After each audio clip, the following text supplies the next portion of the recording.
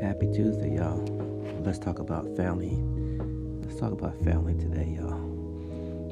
You guys know if family is very important to Uncle Buck. No matter if you got a blended family or you just got your regular family.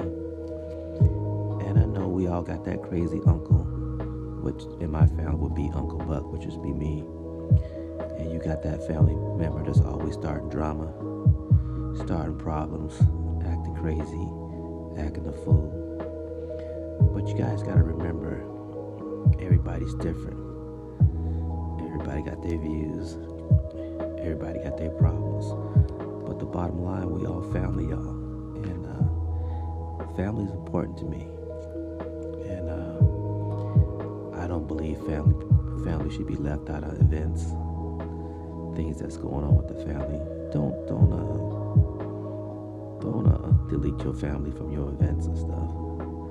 The bottom line, we family. And just remember that was on my mind today, because I was thinking about that. This is Uncle Buck, and we gone.